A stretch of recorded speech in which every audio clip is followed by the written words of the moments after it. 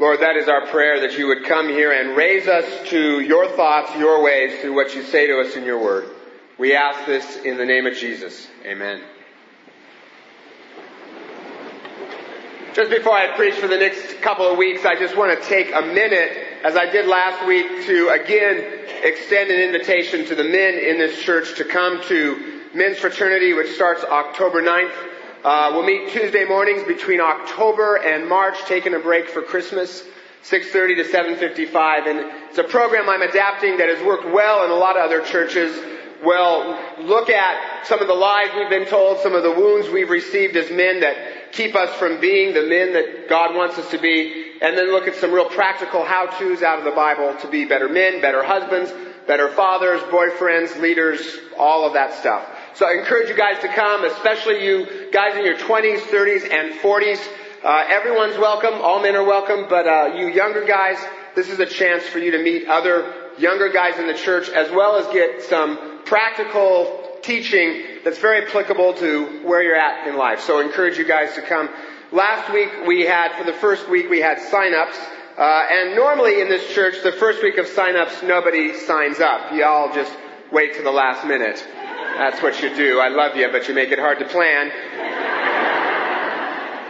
Last week was the first week of sign-ups. 150 guys signed up, which that's never happened before. So, all ages were represented there. So you don't have to sign up, but it would help us plan if after the service, if you think it is more than 50% likely that you're going to be there, put your name on the piece of paper. You don't want to be left out. You don't want to be the only guy in the church that doesn't go. That'd be embarrassing. You have to explain it all the time. It'd just be bad. All right, now for the sermon. Today is the official first day of fall. Now that leads me to a question. How many of you feel that weather-wise we got ripped off this summer? Yeah. The newspaper yesterday said that out of the 95 days of summer this year, only 19 were clear. And we had an extra inch of rain than normal. In August, my 4-year-old daughter looked at me and said, "Is it Christmas time?" Because the weather was so good. Now, to me, all of that violates the implied contract of Seattle Living, which clearly states that 10 months of gray shall be compensated for by 2 months of sunshine. I think we should sue. Now, let me ask you a second question. Are there times in your life when you feel that God is as elusive as the sun in Seattle? You've been told He exists, but you're not sure you've seen Him, just like the sun. And maybe occasionally you get a sense of God's presence. Maybe even whole stretches where God is very real to you and you experience Him in your life. But then there are other times He just seems obscured by some kind of cloud. Maybe you're facing a health crisis, or a relationship problem, or a financial issue, and you're wondering, where is God? Or maybe it's the opposite. Maybe things are going so well that you just never think about Him, because you don't really feel like you need Him. Last week we talked about how we can connect with God through the 4 H's, head, heart, hands, habits, through prayer, through learning to hear His voice. And I think that's important because a lot of times when we don't experience God as real, the issue is that we're not doing the things we need to do to connect to Him. It's not that God's not there, it's that we're not there. But what about those times when we are doing all the right things to connect us to God, but we still don't experience His presence? We pray and pray, but we don't feel any kind of connection. We go to worship and we try to concentrate, but we just can't help it. We just can't pay attention. And we pray and we wait and we seek, and God just doesn't seem to respond, doesn't even seem to exist. That's where the verse that we just read, I think, can become a very life-changing verse. It comes out of the story of Jacob in the Bible, and just to refresh your memory, Jacob was a mama's boy, if you remember right. And he had a brother named Esau. The Bible tells us over and over again that Esau was a hairy man. The Bible really wants us to know that Esau was hairy. And Esau was a few bottles shy of a 6-pack. And so he sold his entire inheritance to Jacob in exchange for a bowl of red mush. Not a good trade.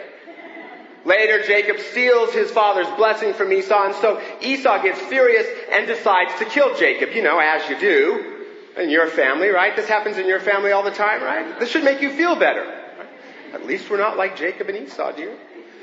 So Jacob did what every mama's boy would do when a hairy man tries to kill him. Runs away. And on his first night out, Jacob has a dream of a stairway to heaven, just like the Led Zeppelin song. And God is at the top of the stairway, and he looks at Jacob and says, Jacob, I am going to bless you. I am going to give you 12 kids, which back then was a good thing.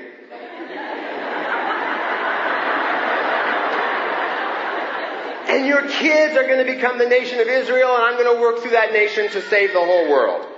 And Jacob wakes up and he says, surely the Lord was in this place, but I was unaware. That's a life-changing verse. I mean, here Jacob's brother is trying to kill him. As the story goes on, there's going to be rape, incest, attempted fratricide. Can God be in that? In the middle of that mess, Jacob affirms, surely the Lord is in this place, but I was unaware. So many times, God just doesn't seem to be there, does he? The hard times, the times when we pray and nothing seems to happen, the times when we just forget all about him. This verse is life-changing because it reminds me that whether I feel it or not, whether I experience or not, God is there. Just because I'm not experiencing it doesn't mean he's not there.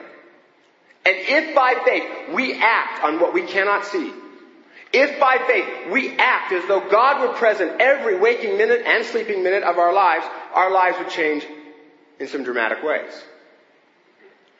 For starters, this verse frees us from guilt and shame because it affirms that God is with us even when we sin.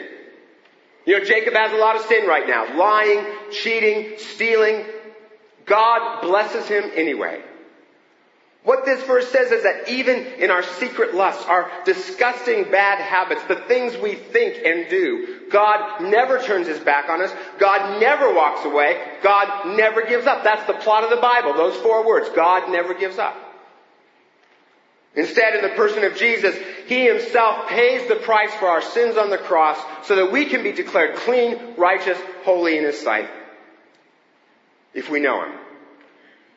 So when that voice goes off in your head and says, you schmuck, look at your sin, doesn't it make you sick? Aren't you disgusted? Oh, don't you feel guilty? You can say, shut up, voice. I'm a child of God, redeemed in Jesus Christ. God has wiped the slate clean. I am righteous in his sight. This verse frees us from guilt and shame. This verse also turns life into an adventure. Because it says that God is with us even in the ordinary events of life. You know, back in Jacob's day, people thought that gods were localized. God for this city, God for that city. So when Jacob left his town, he figured he left God too. Now, we don't believe that God is localized, but we do believe that God is compartmentalized. God is in church. God is there when I pray. But God's not there in my office.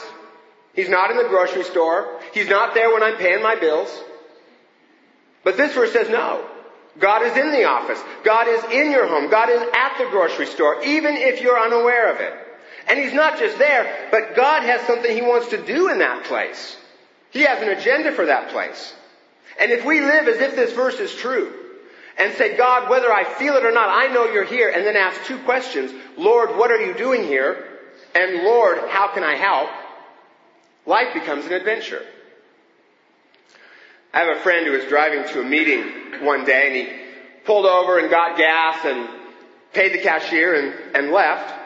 Well, a few minutes later, he got this feeling that he should turn around and go back. It wasn't an audible voice. It was just a feeling in his gut that just as easily could have been the ho-ho he had for lunch. And my friend isn't one of those I hear God talking all the time kind of people. I mean, he's normal, a Christian, but normal, right?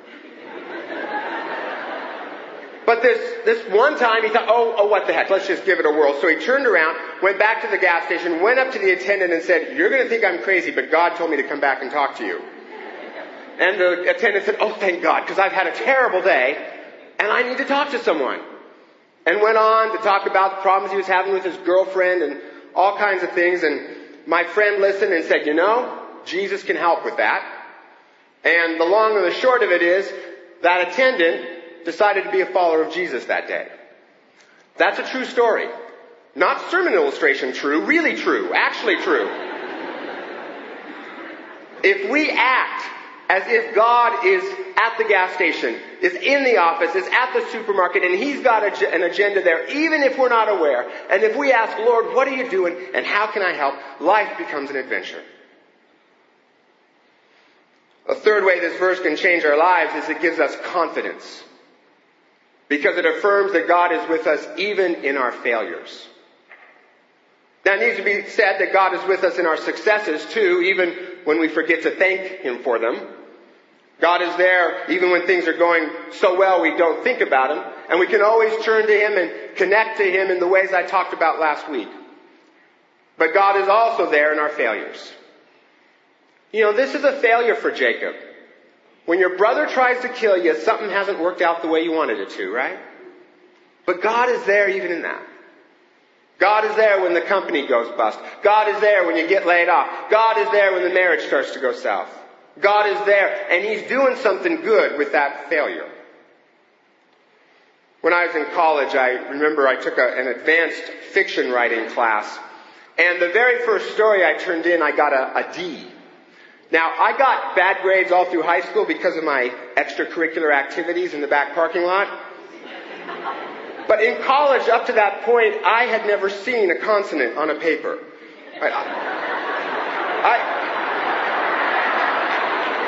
I had only seen that glorious vowel that begins the alphabet. And now here it was, a consonant.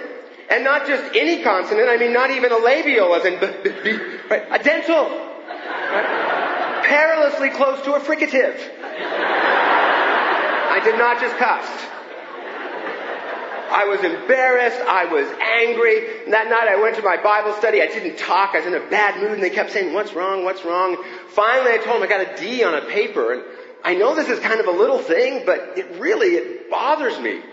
And they listened very patiently and they prayed for me. But I'd get over myself probably,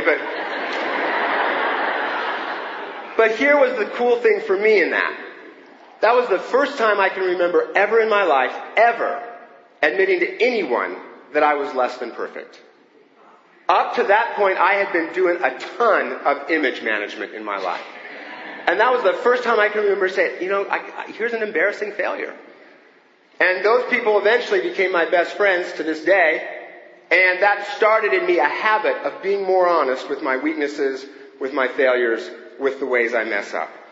God didn't cause that failure. I was capable of getting that bad grade all on my own.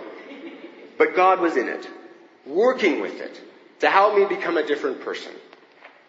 This verse frees us from guilt and shame. It turns life into an adventure. It gives us confidence knowing that God is with us, working even in our failures. And finally, this verse can give us courage and comfort because it affirms that God is with us even in our trials and our pain. In this story, if you read it, when Jacob goes to sleep, he takes a rock and he uses it as a pillow and he lies down on the ground. Jacob is literally between a rock and a hard place. But God is there even in that. You know, the King James version of this passage refers to the place where Jacob slept as that place, which is a pretty good translation of the Hebrew, that place.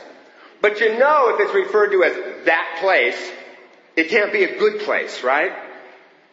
I've told you before that when my wife and I, right when we had our first child, we also got a puppy, which was the stupidest thing we'd ever done. The puppy, not the baby.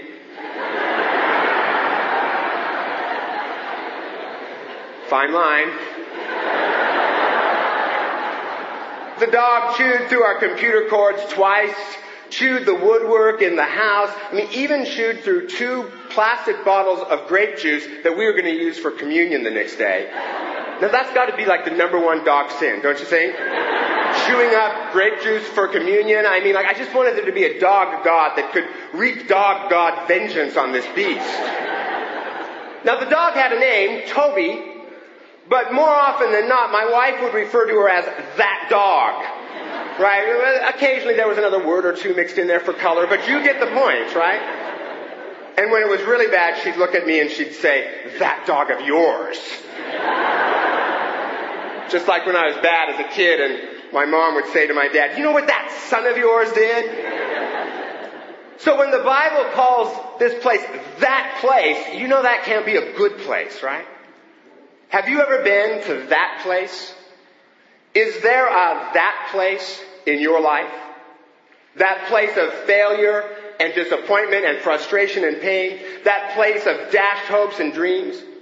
Maybe it's that place of shame and embarrassment because of something you did in the past. Or maybe because of something that was done to you that you don't even want to remember because it's so painful. That place where you've just committed the same stupid sin again, whether it's raging at your kids too much or looking at pornography or spending more money than you should. That place that you don't even want to name because it's so secret, too ugly, too dark to talk about. Maybe it's that place that you don't actually think is a mess, but really it is a mess. That marriage and there's something not quite right, but you're blaming your spouse. Or that habit you have and you're justifying it to yourself. Or maybe it's that place of loneliness where you have prayed and prayed and prayed for a friend or a spouse or a child and nothing has happened. That place where the cancer won't heal, the pain won't ease, the marriage won't mend, the kids won't mind. That place where no matter how hard you pray, no matter how hard you ask, no matter how hard you seek, no matter how hard you knock, God does not seem to respond. That place, that's the place I'm talking about. Do you have that place in your life? And this verse can change your life. Because what it promises is, here's the truth. That place has no power. That place has no authority. That place cannot defeat you. That place doesn't have an ice cube's long-term chance in hell when that place comes up against the power of the risen Christ. Because surely the Lord is in that place, even if you're unaware. God's being there does not depend on you feeling it. He's there, whether you feel it or not. And He is working behind the scenes to bring you good and Him glory. You know, the moment in history where God looked the most absent was when Jesus was crucified. Couldn't get more absent than that. But surely the Lord was even in that place, though no one could see it at the time. But 3 days later, when the women came to the tomb, it was clear that God was there and that He was working because that place was empty and Jesus had risen. So if you're going through a hard time right now and you don't know where God is, surely the Lord is in that place. Even if you're unaware, have courage. Take comfort. I have a friend whose dad had a stroke 18 months ago, and he was only in his 50s, which is pretty young. And he was still able to talk and walk, but it slowed him down a lot. Well, then this summer he got cancer, and he died. And shortly after that I asked my friend, how are you doing with your dad's death? And he said, you know, it's sad, but I see God all over this thing. You see, growing up, my friend had a real difficult relationship with his dad. His dad was a Christian, and outside the home he was gregarious, compassionate, always talking about Jesus. But then with his family, inside the home, he was angry, he was always upset, verbally, emotionally abusive, and my friend never felt very close to him. But after the stroke, his dad began to change. For starters, Jesus became more than just a talking point to my friend's dad. Jesus became real. He experienced Jesus carrying him along. And my friend's dad also became more relational. He didn't feel the need to criticize and pick on my friend anymore. Instead, he spent more time with his sons, listening to them, talking to them, taking an interest in their lives. He bought my friend a new car because my friend and his wife were struggling financially and his dad wanted to help. And during those 18 months, I can remember my friend saying over and over again, I finally feel like I've got a dad who loves me. I finally feel like I've got a dad that I'm connected to. But then this summer, his dad developed cancer. And he decided not to have treatment because the treatment would really basically only add a couple of months to his life anyway. And instead, he decided that he was ready to go home and be with the God who had become so real to him in the last 18 months. Well, shortly after that, he and his wife were having their normal Saturday evening Bible study at their home and with their close friends, and he said, I'm sleepy, I'm going to take a nap. And he never woke up. So when I asked my friend how he felt about his dad's death, my friend said, you know, I'm sad, but there's a lot of joy in this. Because his dad died after having spent 18 months in reconciled relationship with his family. Having grown so close to God that he wasn't afraid to die. And then he finally died peacefully in his sleep, surrounded by people he loved who were reading Scripture and praying him home to be with his Lord. Better to go that way in your 50s than angry, uptight, bitter and estranged from God, family, and friends at 90. My friend said God didn't cause the cancer or the stroke, but He used them to make my dad who he really was way down on the inside, and I can see God's fingerprints all over this thing.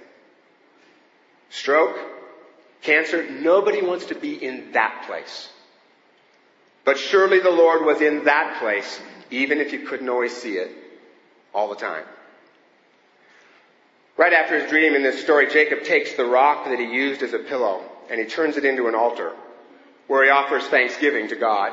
And then he names that place Bethel, which means the house of God. And what that tells me is that that thing that is hard as stone in our lives can become the altar upon which we praise God. And that place that is so difficult can become the house of God, where we experience God's power and presence in our lives.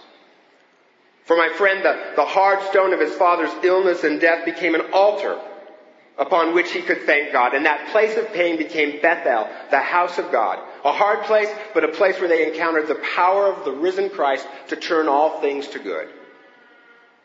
Jesus said, I will never leave you, and I will never forsake you. And as a guarantee of that, He left us His Holy Spirit, who lives inside of us all the time if we know Jesus. You see, Jacob's dream about that stairway to heaven, that was just a foreshadowing of the ultimate connection to heaven. The ultimate bridge between the gap between us and God, and that's Jesus. Jesus is the stairway to heaven. Emmanuel, God Himself with us no matter what. So what is that place in your life? Is it your sin? God's still with you. He hasn't given up. He's never going to give up. You don't need to feel guilt and shame.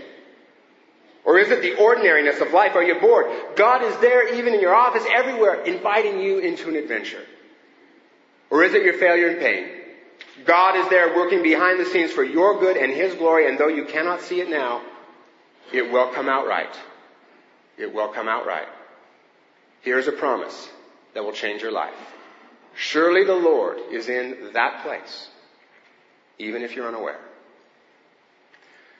Lord, help us to live by faith what we cannot see, and trust Your promises so that we have freedom from guilt, so that we have adventure, so that we have confidence, courage, and comfort. We ask this in Your name. Amen.